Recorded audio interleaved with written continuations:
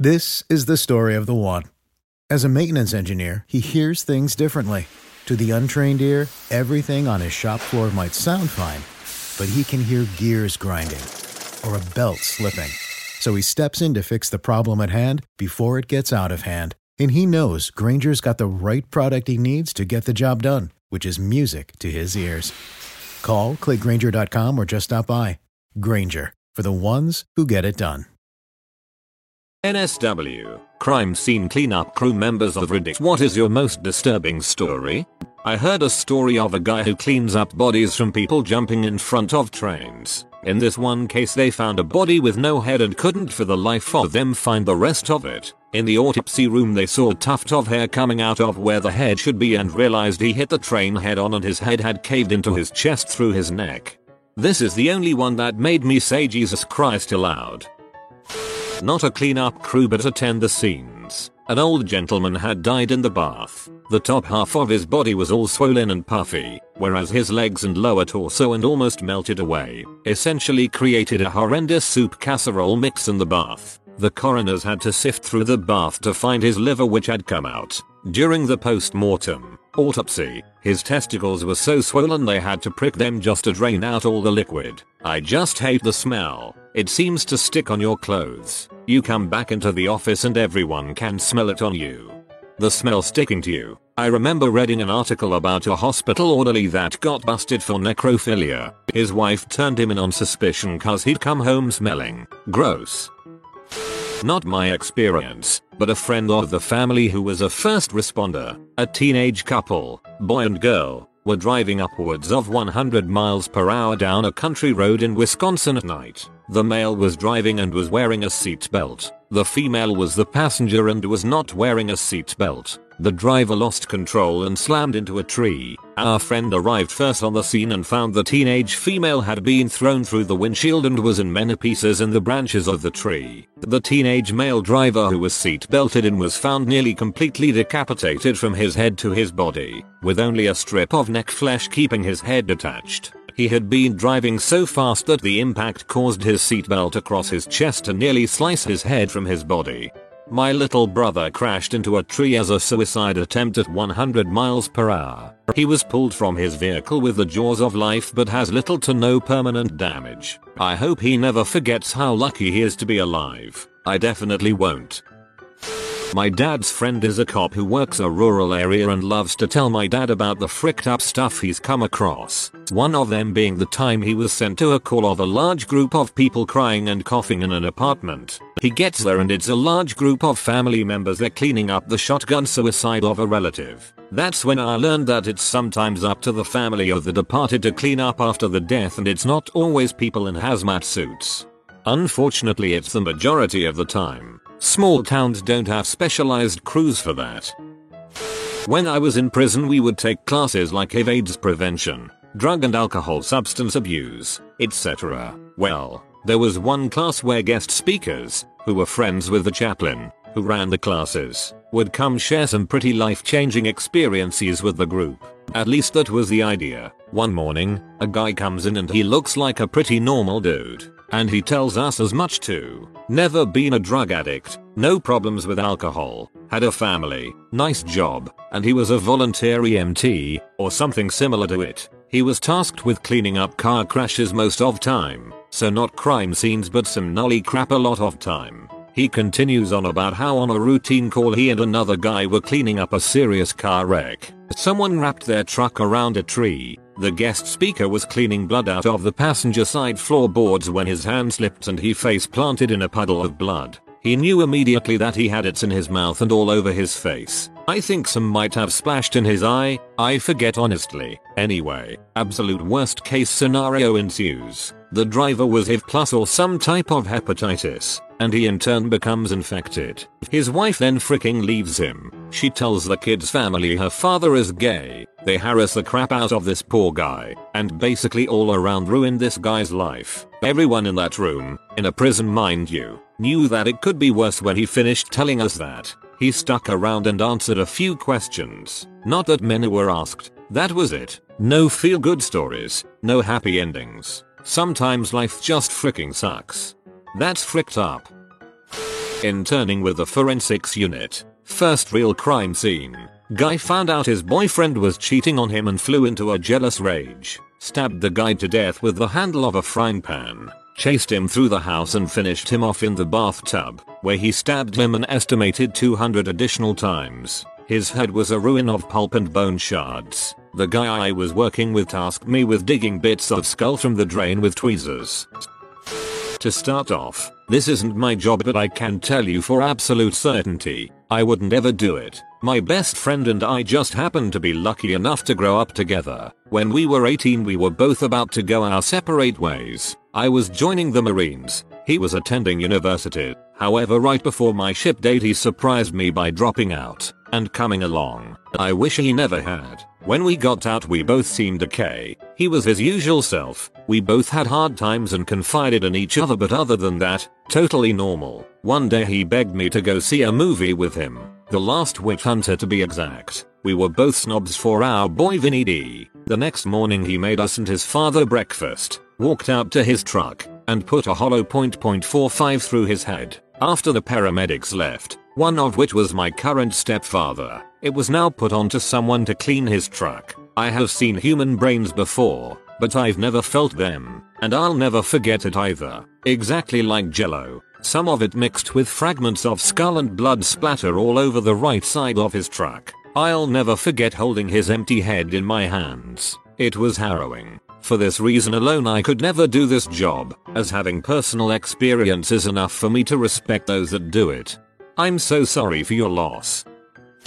So my mom used to do cleanup for a certain teal and yellow cleaning company and was the only one certified to do hazmat. They did cleaning for the county sheriff's department, and the one that stuck with her was in the back of a cruiser. They had him head as they described him, but he was so tweaked out of his mind he kept rubbing his face back and forth across the dividing glass and managed to wear his face off from ear to ear. I got to see the pictures of it before cleanup, nearly 10 years ago, and it still haunts me to this day. I cannot, for the life of me, figure out how the heck that's even possible. Okay, not my story, but my former boss's. His wife is a mortician, and he does death scene cleanup on the side as a service of the funeral home. He said the worst thing he ever did was clean up after a homeless man snuck into an industrial building, climbed up to the top of a set of seldom used stairs and passed away. These stairs and the landings were just made up of metal grating. Maybe 2 weeks later, somebody notices the rancid smell, opens the door to the stairwell, and finds the remains of the man that had liquefied and ripped down 4 stories of stairs. In Florida, bodies decompose real quick. We're talking a good stench within 48-72 hours. What no one's mentioned, I don't think, is that when you walk away from that smell, it doesn't matter because it's all you can smell for days. The smell gives me anxiety, so I end up wearing so much goddamn perfume just so I can try to smell anything else, and I always end up apologizing to my co-workers and or arrestees for the remainder of the shift. To combat the lingering dead flesh smell, tape a cotton ball doused in peppermint or eucalyptus oil under your nose. Another one in the shirt pocket works well. Police detective here. In a rural area, a guy had passed away in his yard. In July, it was 8 days before someone found him. He was partially liquefied. There were flies everywhere and the stench was quite nasty. The knowing where this fly were before they landed on your face did not help. Had to shovel him in the bag with gas masks. For your information, liquid people are quite toxic. I was a tow truck driver, and the worst are motorcycle accidents usually. I've seen some really messed up car accidents, but I've seen motorcycle accidents where the driver was spread out several dozen yards across pavement. Found a guy dead in his apartment. Had been there for weeks. We had to process the scene, including rolling him over to take pics. Unfortunately, he was literally a dark green glob and was starting to liquefy into the carpet and walls. Rolling him over was like grabbing a 320-pound ball of goo. 2 gloves on each hand and still could feel everything. Also, if you die with your dogs in the room and enough time passes, they will literally eat exposed skin, which is normally your face. So bad. Yeah, I remember ending up on our WTF by accident once, and the post I saw was of a woman who had died at home and her dog had chewed her face off. Does doing one on accident count? I used to do auto detailing in college for a car dealership. I was scrubbing the floor of a car and no matter what I did the water kept having a red tint to it. So I pulled the seats and found about an inch of dried crusted blood and what I can only guess was brain matter skull fragments. Turns out it was a suicide car that the dealership bought at auction. It had been detailed before being sold but they never pulled the seats. We called the cops to confirm it was all logged and shipped the car back to auction. The dealership lost their butt on it but wanted it as far away from their lot as possible. Hey, search and rescue personnel here. Working in Las Vegas we see a ton of really messed up stuff. Chances are pretty high that if we're looking for a missing person we'll find an unrelated subject. Worst one was when we were deployed to find a female stuffed in a suitcase. After recovering the female in the suitcase, the coroner said it was the wrong female in a suitcase and we were sent back out to find the right one. I guess I should clarify, though we aren't a cleanup crew, we are often tasked with body recovery. The coroner's office does the packaging and law does the investigation. We then solemnly carry them out. Everyone needs to come home eventually. There's someone out there who cares for them. My dad used to be a coroner's assistant back in the late 70s early 80s and he has some pretty crazy stories. The one that always stuck out, and I think most responsible for his PTSD, was a car full of drunk teenagers on prom night struck by a train. He said the car ignited and he could smell them burning. They were barely identifiable and he had to help move their cooked bodies. These kids were about the same age as my older brothers at the time. Just hearing the story scared the crap out of me and I have never, and will never drive drunk. Funny paramedic story time. So a woman calls 999, says she thinks her father is dead. Call handler advises CPR but caller states it is too late. Crew arrives and paramedic approaches remote house, speaks to daughter, who is upset but advises she thinks it's too late. Paramedic enters property and finds what is effectively a skeleton in the kitchen laid on the floor. History's daughter is fairly estranged and lives overseas from her father, normally send Christmas cards and no other communication really. After 2 years of no cards, and him not answering the phone, she flies home and finds him dead in his home. I got this tale third hand on a Bad Job Stories night shift chat, so cannot confirm if all details are 100% reliable, but it makes for a nice tale. It's so sad to think that that man was so alone. No one found him for 2 years. A friend of mine is a cop. He just told me of a guy they found dead in his kitchen. The stove and heater were on and he was naked. They assumed he was just cooking while naked. You know, how we all do from time to time. Can't remember how long he said he was dead for. When they lifted him up to turn him around, his dong had sort of melted to the kitchen floor. As they pulled him upwards, the dangling participle stretched off the floor like a rubber band and released, slingshotting back to the body. It sounded absolutely disgusting as he described it. TLDR, melted dong stretched and slingshotted off kitchen floor. Police officer here attended a scene where a guy went to his ex's house, walked in, and murdered her as well as her mother and teenage son. It was clear from the scene that he had gone in with a rifle and shot the three, but that the son had attempted to crawl to a phone in the kitchen. He then went out to his car and grabbed his shotgun and pumped a slug through each of their heads before putting one inside his own head. The son was in high school and was well on his way to college football. His girlfriend was scheduled to also be at the house but had last-minute issues with a family illness. Oh my god, that's so sad. I have cleaned up crime scenes for the last 15 years, so I have literally dozens of stories. Had one where an older lady committed suicide by taping a plastic bag over her head and then handcuffing her hands behind her back, like the life of David Gale. She had a little dog that I guess she didn't want to be lonely, so she poisoned its water first. There were a few water bottles sitting on the counter, but one of them had a capital letter P written on the cap with Sharpie. I assume that this was the bottle she mixed the poison in. 2. One woman started her car in her garage and then climbed into the trunk. It was an older model without a safety release inside the trunk. By the time her family came looking for her, the car had run out of gas and the fumes had dissipated. It took them a while to find the body. The police and I figure that she had made the attempt before, but changed her mind, and by getting in the trunk she wouldn't be able to stop herself. 3. In an extended stay hotel, a guy slit his wrists in the bathtub. I found blood on the handle of the refrigerator, so of course I opened it. From the blood,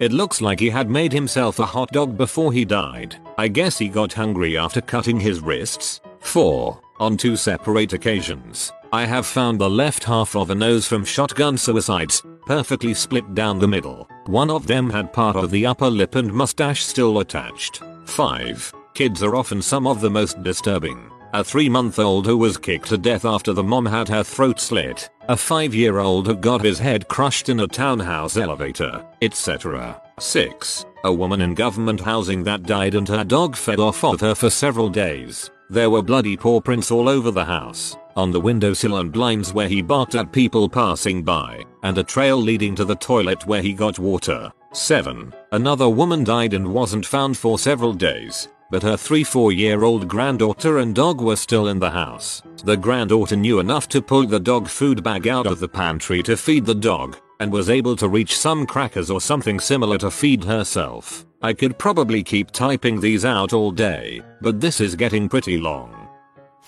I worked in CSI in Mexico. Once we went to a safe house where the police found 14 people who were tortured and executed. You could smell the iron from the entrance. Upon entering, there were 2 women with broomsticks taped to the anus and the T.